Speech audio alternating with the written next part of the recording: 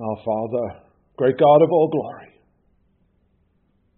on this stormy night, it is good for us to remember that Thou art the God of all peace, and that we stand safe and secure when we are resting upon the rock of Thy word. And so we pray this night that You will open up Your word before us, and that You will indeed speak unto us, that we might grow in grace, in the knowledge and love of the Lord. And so we ask for Thy blessing upon this our time together. In the name of Christ Jesus may be lifted up and exalted in our midst. For we ask this in His precious name. Amen.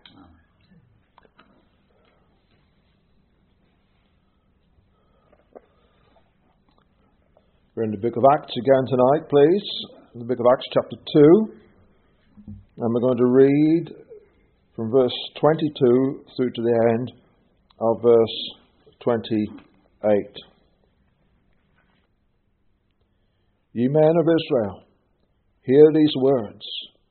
Jesus of Nazareth, a man approved of God among you by miracles and wonders and signs, which God did by Him in the midst of you, as ye yourselves also know.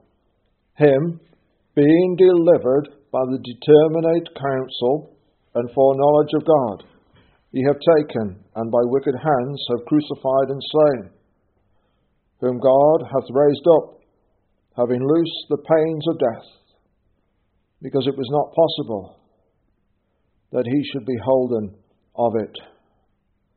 For David speaketh concerning Him, I foresaw the Lord always before my face, for He is on my right hand, that I should not be moved. Therefore did my heart rejoice, and my tongue was glad. Moreover also my flesh shall rest in hope, because Thou wilt not leave my soul in hell, neither wilt Thou suffer Thine Holy One to see corruption. Thou hast made known to me the ways of life. Thou shalt make me full of joy with Thy countenance.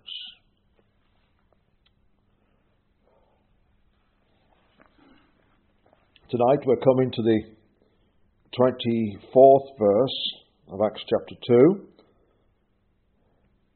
We're continuing with Peter's sermon before this crowd of devout Jews, as he began with this great event of the speaking in tongues and the reaction of the crowd when they wondered what it meant, and others mocked. And we've looked at the life of the Lord Jesus, a man approved of God. And we've looked at His death, being delivered by the determinate counsel and foreknowledge of God, but also seeing the responsibility that the people bore. Ye have taken, and by wicked hands have crucified and slain. And continuing on from that last phrase there, Peter contrasts what the nation did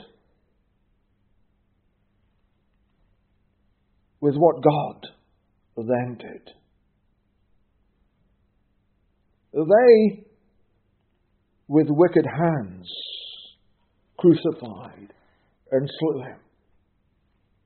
In verse 24, whom God hath raised up. They despised and rejected Him, but God hath raised Him up. This contrast is very clear. Peter is applying to their consciences to bring conviction of sin for their terrible deeds. Peter is saying that it was in God's determinate counsel or foreknowledge for Jesus of Nazareth to be taken and slain. But it was also in his determinate counsel and foreknowledge for him to be raised up again. Those who thought they were doing away with Jesus of Nazareth were grossly mistaken. It was part of the determinate counsel and foreknowledge that he should be raised again, for whom God hath raised up. And you know, this principle and subject of resurrection is not an entirely new idea. It's something that they would have been familiar with. For if we look back in the Scripture, we see that Isaac was taken and offered up. And as a figure, Abraham received him from the dead, accounting that God was able to raise him from the dead.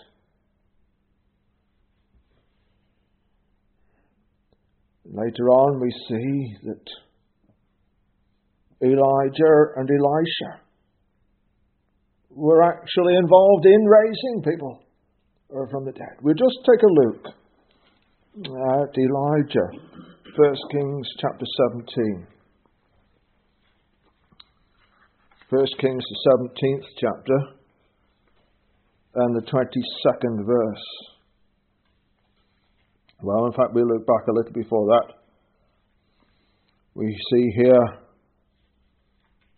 this widow of Sareph, and she has a son. And this son dies. And she comes to Elijah for help. If we look there at verse 21, and he, that's Elijah, stretched himself upon the child 3 times, and cried unto the Lord, and said, O Lord my God, I pray thee, let this child's soul come into him again. And the Lord heard the voice of Elijah, and the soul of the child came into him again, and he revived. You see, Elijah was used in raising this son to life. Elisha was also likewise used. You can see that in 2 Kings chapter 4, but we won't take time to look at that. But this was also something that took place in the ministry of Christ. And we can see perhaps one example is in Luke's Gospel, chapter 7. 7th chapter of Luke's Gospel, and the 11th verse. And it came to pass the day after that he went into a city called Nain, and many of his disciples went with him, and much people. And when he came nigh to the gate of the city, behold, there was a dead man carried out, and the only son of his mother. And she was a widow, and much people of the city was with her. And when the Lord saw her, he had compassion on her, and said unto her, Weep not. And he came and touched the bier, or coffin, and they that bare him stood still. And he said, Young man, I say unto thee, arise. And he that was dead sat up, and began to speak. And he delivered him to his mother. And there came a fear on all, and they glorified God, saying that a great prophet is risen up among us. and that God hath visited his people.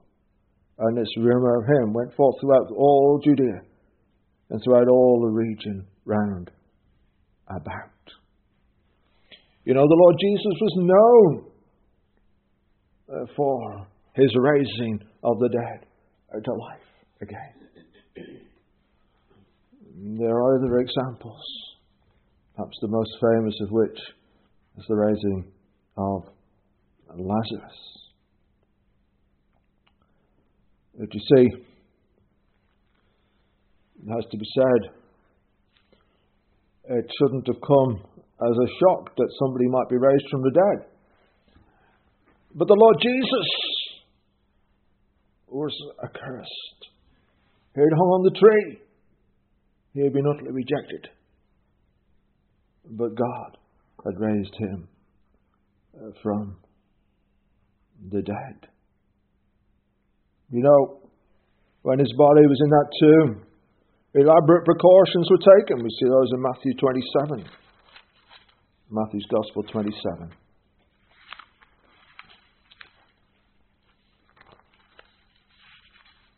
And the 57th verse. And when the even was come, there came a rich man of Arimathea named Joseph, who also himself was Jesus' disciple. He went to Pilate and begged the body of Jesus. Then Pilate commanded the body to be delivered. And when Joseph had taken the body, he wrapped it in a clean linen cloth and laid it in his own new tomb, which he had hewn out in the rock. And he rolled a great stone to the door of the sepulchre and departed. And there was Mary Magdalene and the other Mary sitting over against the sepulchre. Now, the next day that followed the day of the preparation, the chief priests and Pharisees came together unto Pilate, saying, Sir, we remember that deceiver said, while he was yet alive, after 3 days I will rise again. Command therefore that the sepulchre be made sure until the 3rd day, lest his disciples come by night and steal him away, and say unto the people, He is risen from the dead. So the last hour shall be worse than the first. And Pilate said unto them, Ye have a watch, go your way, make it as sure as ye can. So they went and made the sepulchre sure, sealing the stone and setting a watch. You see, the scribes and the Pharisees, the chief priests, they were concerned. They knew that the Lord Jesus had predicted that he would rise again. They wanted to take every precaution to make sure that nobody could falsify or fraudulently claim that he had risen from the dead. We look back there at verse 62. There's a point there that might confuse. Verse 62, now the next day, that followed the day of the preparation. It sounds rather like to us, it sounds rather like it was the next morning. But actually, if you notice there that the placing of his body in the tomb happened when it was evening. It happened before the sun went down. And under Jewish time, sunset was the end of the day. And once the sun had set, it was the next day. And so this was just after his body had been placed in that tomb that the chief priests and the Pharisees came and arranged for the tomb to be sealed and the God placed there. It wasn't that his body had been left lying in that tomb overnight. They were quick off the mark to see that a guard would be there and a watch set, that nobody could come and take his body away and claim that he had risen from the dead. But you know, the Lord's disciples, in spite of the Lord's teaching on the subject, were not expecting him to rise from the dead. Mark's Gospel, chapter 16. We see here these faithful women. The first verse there. And when the Sabbath was past, Mary Magdalene and Mary, the mother of James, and Salome had bought sweet spices that they might come and anoint him. And very early in the morning, the first day of the week, they came unto the sepulchre at the rising of the sun. And they said among themselves, Who shall roll us away the stone from the door of the sepulchre? You see, they had come expecting to find his body available to be treated with these spices. Spices that they had bought at some expense.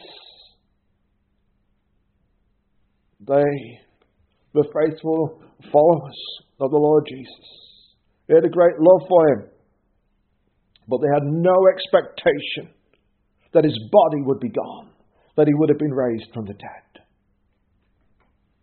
They assumed it would still be there. If you drop down to the 11th verse, well, verse 10, And she went and told them, that's the disciples, that had been with him, as they mourned and wept. And they, when they heard that he was alive, and had been seen of her, believed not. You see, when the disciples heard the news, they were already in a state of mourning and weeping. Disaster had befallen them. Their master had been taken from them. He was dead, buried in a tomb. All hope was gone. And even when they heard the news that he was risen, they didn't believe.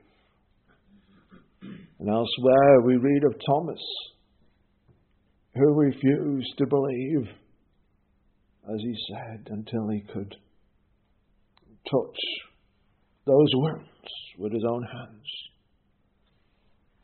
The disciples were not expecting the Lord Jesus to rise from the dead. They don't seem to have understood the message as well as the chief priests had. They knew what the Lord Jesus had taught. They were expecting something to be staged and took every precaution to ensure it couldn't be. Yet their precautions just go to make more sure the witness that his body could not have been stolen away. God used their precautions for his glory.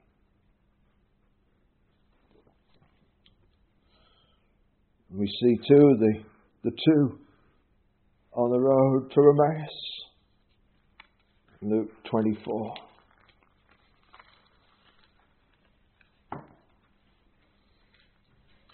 If you remember, the Lord drew to them. In verse 17 he asks, What manner of communication are these that you have one to another as you walk and are sad? You see, even as they were walking in the way, it was obvious these were sad. Verse 18, and one of them, whose name was Cleopas, answering, said unto him, Art thou only a stranger in Jerusalem, and hast not known the things which are come to pass there in these days?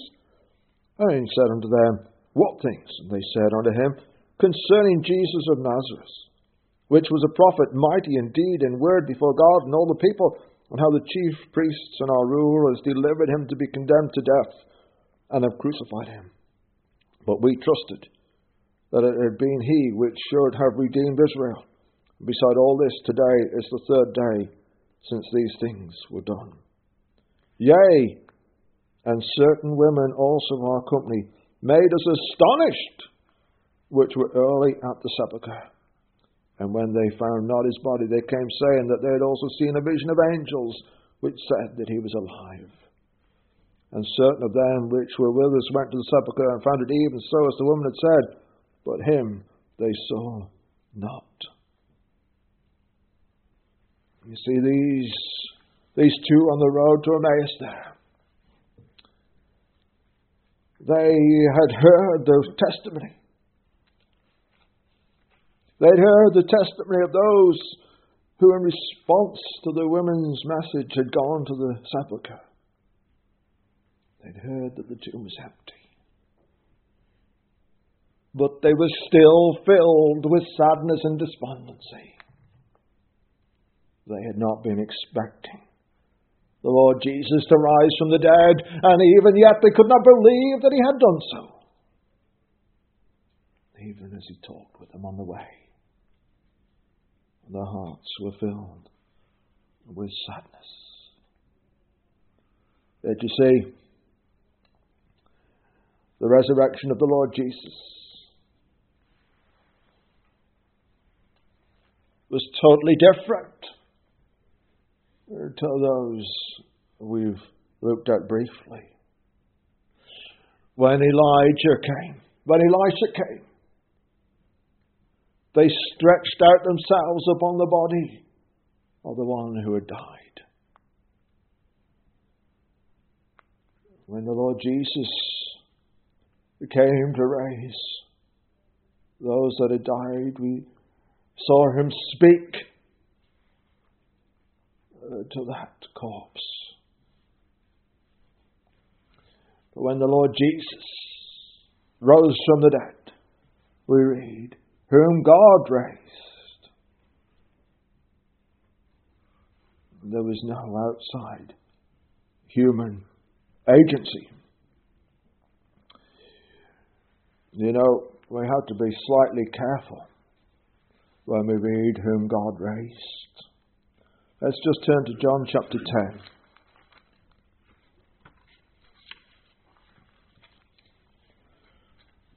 There would be a temptation amongst some to read these words and think that the Lord Jesus had no part in his being raised from the dead. But that's to misunderstand the word before us. We must remember that the Lord Jesus was God, God the Son. John chapter 10 and verse 17. What the Lord Jesus said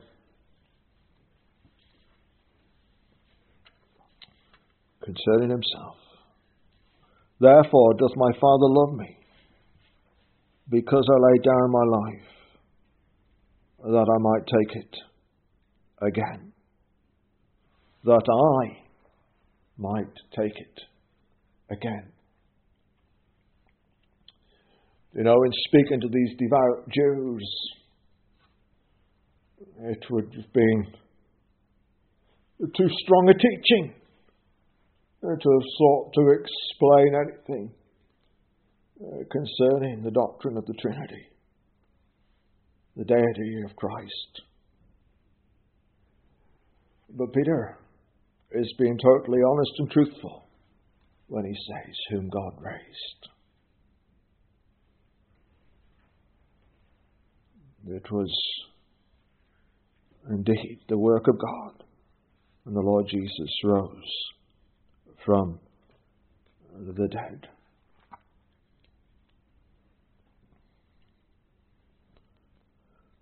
Whom God hath raised up, having loosed the pains of death. When we read this word loosed, it's simply the opposite of binding. It means to be set free, having loosed the pains of death. Remember, the Lord Jesus released that woman who'd had a spirit of infirmity 18 years. He loosed her. He set her free. She'd been bound up by that spirit. Read of that in Luke 13. Having loosed the pains of death. You know, when the Lord Jesus died, his body was held in death's realm. You know, it was important that there was time between his death and his resurrection.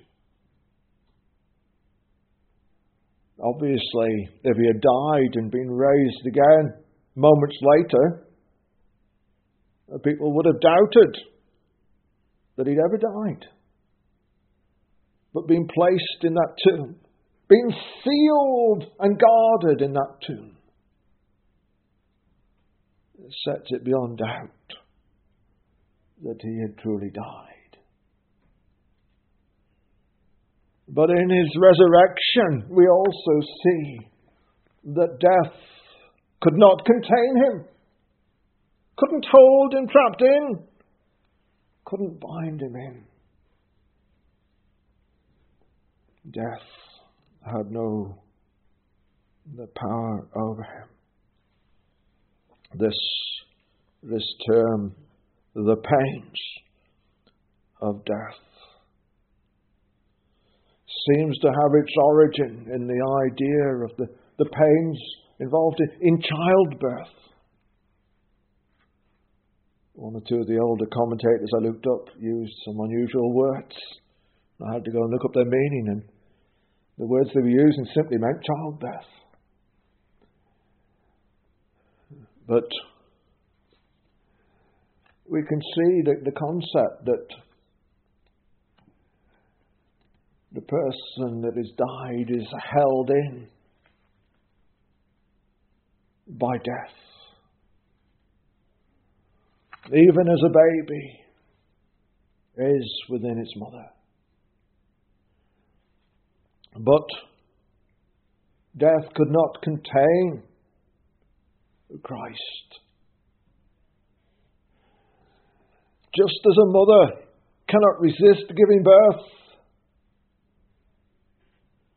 when the time has come, well, that baby will come out, and the mother is delivered of it.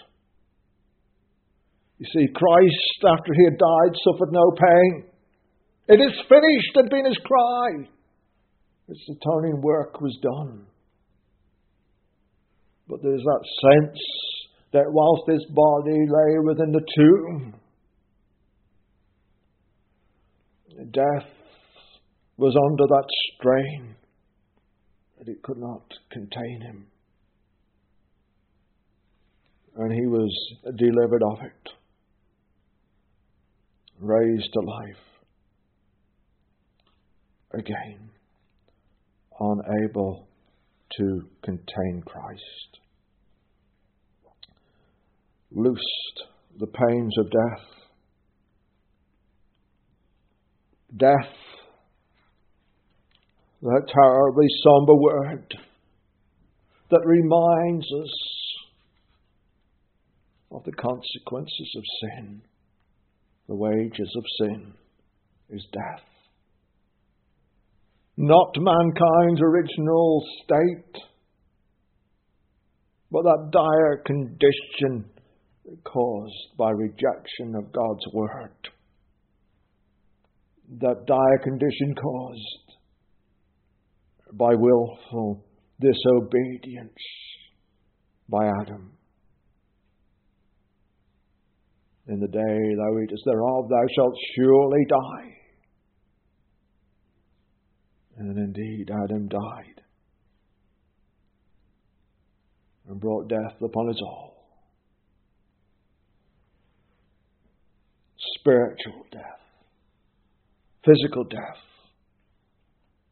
in time, came upon Adam. the consequence of sin. But you know,